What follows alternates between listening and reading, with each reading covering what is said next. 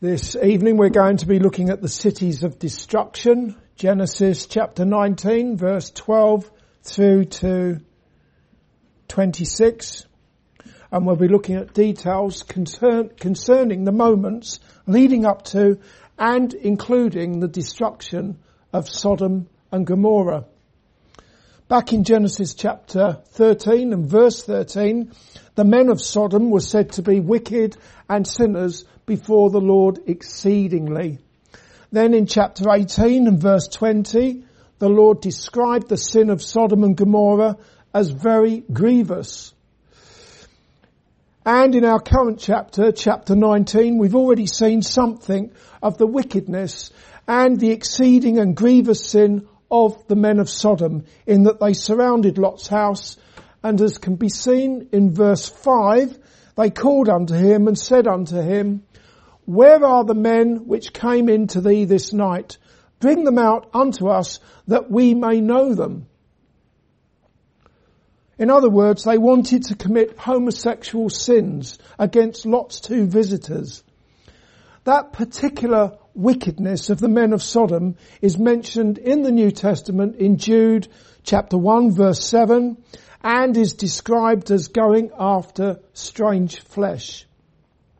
Concerning Jude chapter 1 verse 7, John Gill, the Bible commentator, said, going after strange flesh or other flesh, meaning not other women besides their own wives, but men, and designs that detestable and unnatural sin which from these people is called sodomy to this day, and which is an exceeding great sin, contrary to the light of nature and law of God, dishonourable to human nature, and scandalous to a nation and people. What we'll be seeing this evening is the two visitors of Lot, who were angels sent by the Lord, far from falling prey to the sexually depraved men of Sodom, they struck them blind. They delivered Lot and his family, and finally Sodom and Gomorrah were well and truly destroyed. Let's have a look again at verses 9 through, well, not look at these. This is a bit of background information now. Verses 9 through to 11 in Genesis 19. And they said, Stand back. And they said again, This one fellow came into Sodom, and he will needs be adjudged. This is the wicked men of Sodom speaking here. Now will we deal worse with thee than with them. And they pressed sore upon the man, even Lot, and came near to break the door. But the men put forth their hand and pulled Lot into the house to them and shut to the door. And they smote the men that were at the door of the house with blindness, both small and great, so that they wearied themselves to find the door. So what we see there is Lot. He'd gone outside his house and he shut the door behind him, and as I said last week, that was a brave move on his part. In effect, he put himself as a barrier between these sexually depraved men of Sodom and his two visitors. Mind you, what he proposed when he offered his two virgin daughters wasn't so good. That's something else we looked at last week. But he shut the door behind him, and he pleaded with the wicked men of Sodom on behalf of his two visitors, the two men in his house, whom we are told in verse 1 were angels. Two men inside his house were angels. That's not left to conjecture. That's given to us. As can be seen in verse 9, Lot's supplication fell on sinfully deaf ears. The Sodomites, with their evil desires burning within them, pressed hard against Lot and came near to break down his door. However, the two angelic visitors rescued Lot by putting forth their hand, pulling him inside the house, and then they shut the door. Without reading too much into it, we already have enough in verse 10 to indicate that Lot's two heavenly visitors were endowed with great strength, in that they were able to open the door they were able to pull Lot inside the house and shut the door again without the Sodomites forcing their way into the house. We do well to remember that those two angels were endowed with that strength. They were sent by one who is altogether infinitely more mighty. They were sent by Almighty God, who is able to deliver his servants from all manner of perilous situations, such as when he delivered Daniel from the jaws of the lions. And as we see here, when he delivered Lot and his two visitors from the evil men, the desperately wicked men of Sodom. What we see with Lot's deliverance and the Sodomites being blinded is somewhat reminiscent of what happened about 1,000 years later when the prophet Elisha and his servant were surrounded by the Syrian army. They'd been sent by the king of Syria to capture Elisha the prophet and take him back to the king. On that occasion, Elisha prayed unto the Lord and said, "Smite this people, I pray thee, with blindness." And he smote them with blindness according to the word of Elisha the prophet. In the case of the Syrian army, Elisha then led the army who had been blinded, he led them to Samaria, and that has resulted in some of the Bible commentators, such as John Gill, to point out that the blindness was not total. For they could follow the prophet in the way that he went and led them. So they weren't completely blind, they were very confused and perhaps partially sighted, in as much as they were still able to follow the prophet to Samaria. Similarly, it's been pointed out that the Sodomites were not completely blinded, but that their vision was rendered so dull that they could distinguish nothing. I don't know about that. As far as I'm concerned, whether the Sodomites were completely blinded or just partially blinded and confused, the thing to note is the unrelenting determination of those wicked men to fulfill the lust of the flesh and to fulfill the lust of their father, the devil. Look again at verse 11 there. They smote the men that were at the door of the house with blindness, both great, small and great, so that they wearied themselves to find the door. Look at that last bit. They wearied themselves to find the door. As such, they persevered despite being either struck blind or partially blind. Who knows? Quite frankly, it doesn't really matter. But you can see that they were unrelenting. They tried to get through that door and to get to the two visitors that were in the house of Lot. Why was there that level of determination by the Sodomites? Why didn't they just call it a day and try to find their way home? Most of all, why didn't they fall on their faces and cry out to God for mercy at that point? It just goes to show how sinful sin is. I talked about that this morning, didn't I? The sinfulness of sin. I sometimes wonder, even with Christians, well, obviously the unregenerate, they don't understand sin really to any great degree. But even Christians, saved by the grace of God, believing that Jesus bare their sins in his own body at the cross, they don't necessarily understand the sinfulness of sin. And even in my own case, I would have to confess that my understanding of sin now is far greater than it was when I became a Christian, because as I've got older, I just appreciate more and more how thoroughly sinful sin is, my sin is. And I can understand it when I read the Apostle Paul, who'd been a believer for about 30 years. He still said, "O wretched man that I am."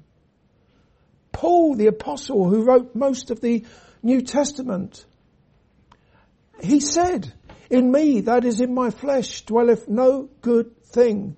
That was a man who really had a handle on the sinfulness of sin.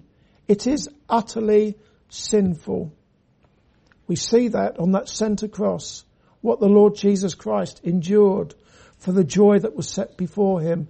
But before that joy that was set before him, when he would be seated at the right hand of the Majesty on high, the Apostle Paul, he drank the cup of sin at the cross, when his Father laid upon him the iniquity of the church, of all who truly believe in him. Sin is a horrible thing. And when you understand how horrible, how terrible sin is, you'll understand why those Sodomites didn't just think, oh, I've had enough of this, I've been blinded, it's time to call it a day. They just keep on going. Because that's the nature of sin. Unless, of course, the grace of God intervenes. We see it with the devil. In Revelation chapter 12 and verse 12, it's written, "Woe to the inhabitants of the earth and of the sea, for the devil is come down unto you, having great wrath, because he knoweth that he have but a short time." The devil's days are numbered. In the end, he will most certainly be cast into the lake of fire spoken of in Revelation chapter 20. His days are numbered. He was dealt a death blow at the cross when Jesus crushed his head at the cross. So why doesn't he call it a day? Because he's evil. That's the simple answer. The devil is evil. And so too are all who do the lusts of the devil. They're not going to stop. And we don't see that with these Sodomites either. They just simply were not prepared to stop with what they were doing. People sin because they're sinners, and they will not and they cannot stop. They have desperately wicked hearts like their father, the devil, and they too will be punished with everlasting destruction unless, as I've already said, God intervenes and he saves them by his grace through faith in his dear Son, the Lord Jesus Christ, who was victorious over sin, Satan and death at the cross for all he came to save. So that those who are saved, you dear folk in here who belong to the Lord Jesus Christ, you can say, along with me, we are more than conquerors through him that loved us. More than conquerors in Christ, the one who triumphed at the cross and with his resurrection, triumphed over sin, Satan and death. Again, it is all by the grace of God that we don't just continue on that road to hell, if you're a Christian in here. Let's have a look at verses 12 and 13. "And the men said unto Lot, Hast thou here any besides," this is the angels now, "Hast thou any here besides son-in-law and thy sons and thy daughters and whatsoever thou hast in the city, bring them out of this place, for we will destroy this place, because the cry of them is waxen great before the face of the Lord, and the Lord hath sent us to destroy it." In these verses, the angels declare their purpose for coming to Sodom. The Lord hath sent us to destroy it, they said. Looking at verse 13 caused me to wonder how much is it that people really understand about what angels actually do? What kind of idea? People who never looked at a Bible and have got no interest in heavenly things, what do they make of angels? Can you remember, Christian, what you thought about angels before you were saved, before you started to read and study the Bible? I don't know. Angels just things that float around in the sky perhaps with their wings, and that's about it. Possibly nothing more than that. And even Christians really. I wonder how much Christians understand about angels, what they actually do. I'm guessing not a lot. Very simply, this is very simply, there are fallen angels, otherwise known as demons or evil spirits, and they include in their ranks the devil, who is the god of this world. The Bible tells us that the devil, as a roaring lion, walketh about seeking whom he may devour. So that's it. The devil, he is one of those fallen angels, demons. He's the arch demon, if you like, the chief of them. And he's walking around this world seeking whom he may devour. The church as a whole and individual Christians are to take measures to stand against the devil and his wiles, the wiles of the devil and his demons. We're to be on our guard against the devil who's walking around this world. For example, in Ephesians chapter 6, verse 11 and 12, the Apostle Paul said, "Put on the whole armour of God, that ye may be able to stand against the wiles of the devil. For we wrestle not against flesh and blood, but against principalities, against powers, against the rulers of darkness of this world, against spiritual wickedness in high places." So we're to put on the whole armour of God that we can stand against the wiles of the devil. And as for the rest of what I said there, we wrestle not against flesh and blood, not the things of this world, but we wrestle against the principalities, powers, rulers of darkness, spiritual wickedness in high places. That is all a reference to the demons. Evil spirits. But also there are elect angels. They're not just these evil angels, the fallen angels, demons, but there are elect angels who go to and fro ministering to the church as they take their commands at the throne of God, where the head of the church, the Lord Jesus Christ, is seated on the right hand of the Father.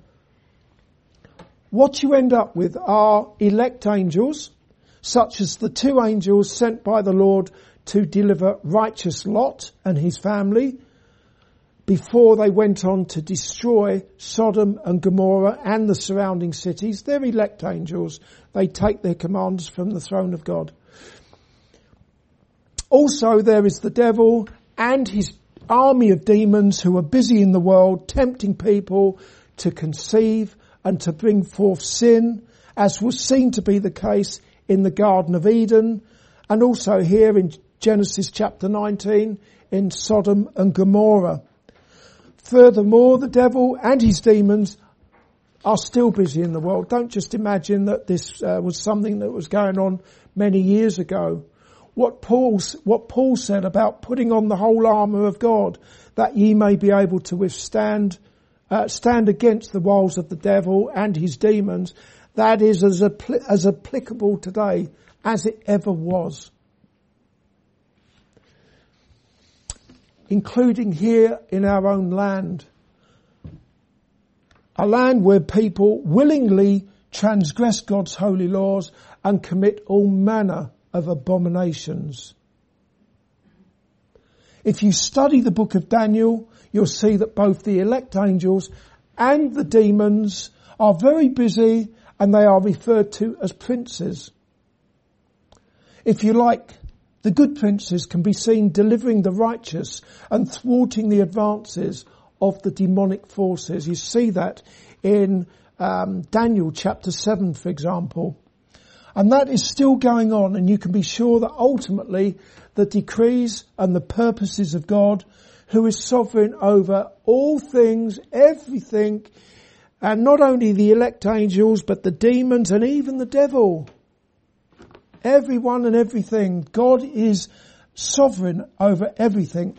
His purposes, his eternal decrees, they will prevail, so much so that everyone whose name is written in heaven will be saved. No matter how much the devil and his demons wreak havoc in this world, every name that is written in heaven will be saved by the grace of God. And that will happen, of course, when that happens, then will come the end of this world. As King David said, "Thine, O Lord, is the greatness and the power and the glory and the victory and the majesty, for all that is in the heaven and in the earth is thine. Thine is the kingdom, O Lord, and thou art exalted as head above all. Both riches and honour come of thee, and thou reignest over all. And in thine hand is power and might, and in thine hand it is to make great and to give strength unto all." The greatness, the power, the glory, the victory and the majesty of God can be clearly seen. It can be seen at the cross, where the Lord Jesus Christ, by his own death, dealt that death blow to the devil. We also see it with the triumphal resurrection of Jesus, and we see it with his ascension to heavenly glory, where he is now seated at the right hand of his Father. And we'll see it again when Jesus comes in judgment, at which time he will cast all that offends, including the devil, into the lake of fire. Now we'll look at various responses of certain inhabitants of Sodom when they were informed of the destruction that was about to happen. First of all, we have Lot's son-in-law. Let's have a look at Lot's son-in-law, verse 14. "And Lot went out and spake unto his sons-in-law, which married his daughters, and said, Up, get you out of this place, for the Lord will destroy this city. But he seemed as one that mocked unto his sons-in-law." Lot's sons-in-law, they were either betrothed, engaged to his two virgin daughters who are mentioned in verse 8, or else Lot had other daughters who were married to these sons-in-law. We don't know. It doesn't really matter. Either way, Lot's sons-in-law did not take him seriously when he said to them that the Lord will destroy Sodom. Instead of taking Lot seriously and fleeing from the wrath to come, his sons-in-law simply thought that he was making sport or playing games with them. They didn't take him seriously. Many hundreds of years earlier, when Noah, who was a preacher of righteousness, was building an ark, he no doubt told people about the impending judgment of God upon the earth as he called on them to repent. I say that because he was a preacher of righteousness. He must have preached something, and I can only imagine that he called on the people to repent over the many, many years that he was building the ark. Although I don't necessarily imagine that Noah seemed to them as one who mocked or played games, they were watching him.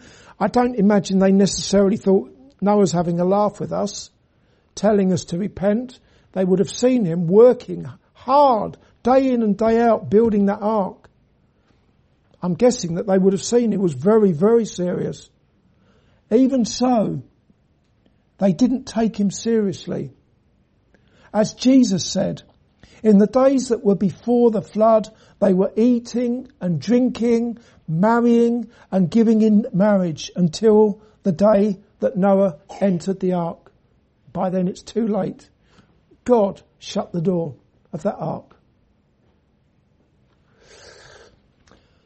Last of all, we'll consider Lot's wife. Look at verse 26. "But his wife looked back from behind him, and she became a pillar of salt." Back in verse 16, it can be seen that an angel took hold of the hand of Lot's wife, and that angel took her out of Sodom, holding her hand. Then in verse 24, the Lord rained upon Sodom and upon Gomorrah brimstone and fire from the Lord out of heaven. Even so, despite the hand of God, graciously, I say the hand of God because let's remember that those angels were representatives of God. So effectively, God graciously took the hand of Lot's wife, took her out of the city of destruction there. as well as Lot and their daughters. And still we read in verse 26, but his wife looked back from behind him, and she became a pillar of salt. By way of application, a day has been appointed by God when everyone who has ever lived will be judged by his Son, the Lord Jesus Christ. When that day comes, the righteous, that is those who have been saved from their sins, justified by faith in Jesus, will go away into life eternal, whereas everyone else will go away into everlasting punishment, into the everlasting fire prepared for the devil and his angels, or his demons. It's one or the other, eternal blessedness or eternal punishment, when Jesus comes again in judgment. We've seen the response here. Lot's sons-in-law, they thought he was having a laugh with them. Lot's wife, she left the city, but then she looked back. How about we think of a big crowd of people where someone shouts, fire, fire. What do you imagine would happen? Someone shouted fire, fire, fire in a big crowd of people. There'd be panic, wouldn't there? People would flee as quickly as possible. There'd probably be a stampede. There'd probably be people killed in the stampede as people get away because they're terrified because someone shouted fire. Or what about if news broke out that an intercontinental ballistic missile was coming? A nuclear warhead, perhaps, eh? It's fair to say that people would get their families and their pets, of course, together as fast as possible, jump in the car and get away from the place as far as possible. If it was a nuclear warhead, then it'd be a waste of time, of course, but anyway, it wouldn't stop you. You'd still flee or get in your bunker or do something.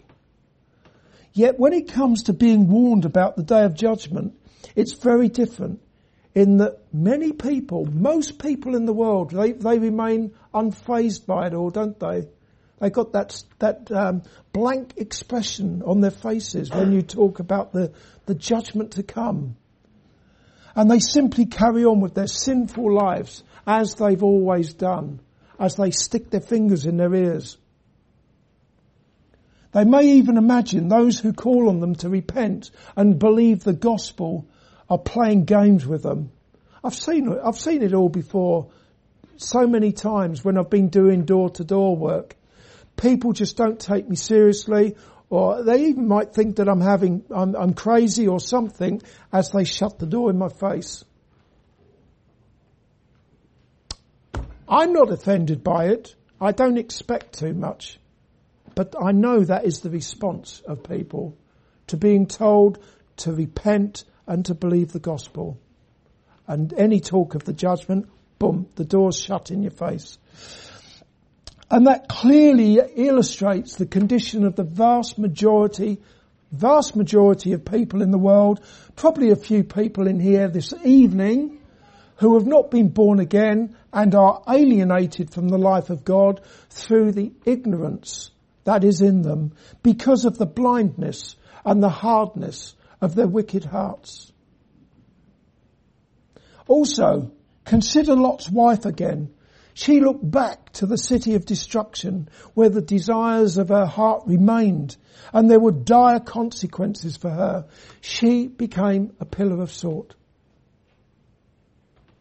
What happened with her can be taken as a very serious warning for people who have made a profession of faith in the Lord Jesus Christ and who have received knowledge of the truth. I mean, after all, she did leave the city. By the grace of God, admittedly, she left the city. So, people who have received the knowledge of the truth, they've received light. Maybe they've been baptized and received into church membership. And they've tasted something of the bread of heaven, the Lord Jesus Christ. They've tasted him and seen that he is good. Yet for all that, they still look back with longing to their own sinful ways. Consequently, having tasted Christ, they spit him out and they trample him underfoot. Their actions expose them to be people who never truly possessed Jesus as their saviour from sin, even though they may have professed faith in Christ and had a wonderful testimony at the baptismal service and even sung the hymns better and louder than everyone else. Yet they never truly possessed him. They are like the Israelites of old, who, despite God's gracious dealings with them, rebelled in unbelief in the wilderness, and consequently their carcasses fell in the wilderness, and they never entered the promised land because of their unbelief. Even though they'd seen that God parted the Red Sea for them, and they walked through as on dry land. And then the Red Sea was closed on Pharaoh and his army. Even though by day they followed a pillar of cloud, and by night they followed God in a pillar of fire. Even though they had bread from heaven, even though they had shoes and clothes that never wore out, it seems that God thought of everything. And still their carcasses fell and they perished in the wilderness because of their unbelief. They never reached the promised land. A true child of God is someone whose earnest desire is to glorify God throughout his earthly sojourn and in death, even though he continues to sin against the God of his salvation. It is his desire to do God's will, to glorify his God and Saviour. A true child of God is someone who will endure to the end. And that is because the grace of God that saved him will keep him from falling. It's not dependent upon you, dear Christian. You can thank God. Again, it's the grace of God that saves you. That grace will keep you. And by the grace of God, you will be presented before his presence without fault and with exceeding joy. When finally you're finished in this world in God's appointed time and you go to be with your Saviour and see his beautiful face.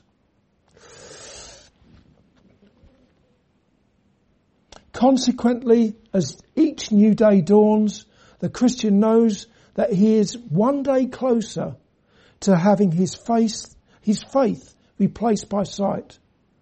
Whether you're looking back with longing to the things of this sinful world, as Lot's wife did, or else you're looking forward as a pilgrim and a stranger passing through this world, on a journey that will take you to the heavenly Jerusalem, to the city that have foundations, whose builder and maker is God, depends upon whether or not you see something of the holiness and the purity of God. Whether or not you hate and you abhor your sin. Whether or not you have shown repentance towards God and sought his mercy. Whether or not you have truly trusted in the sinless Saviour, the Lord Jesus Christ, for your acceptance before God. Believing that Jesus carried your sins in his own body at the cross, having kept God's law perfectly throughout his earthly sojourn on your behalf. And whether you now live a born-again life in the risen Saviour who loved you and who gave himself for you. Amen.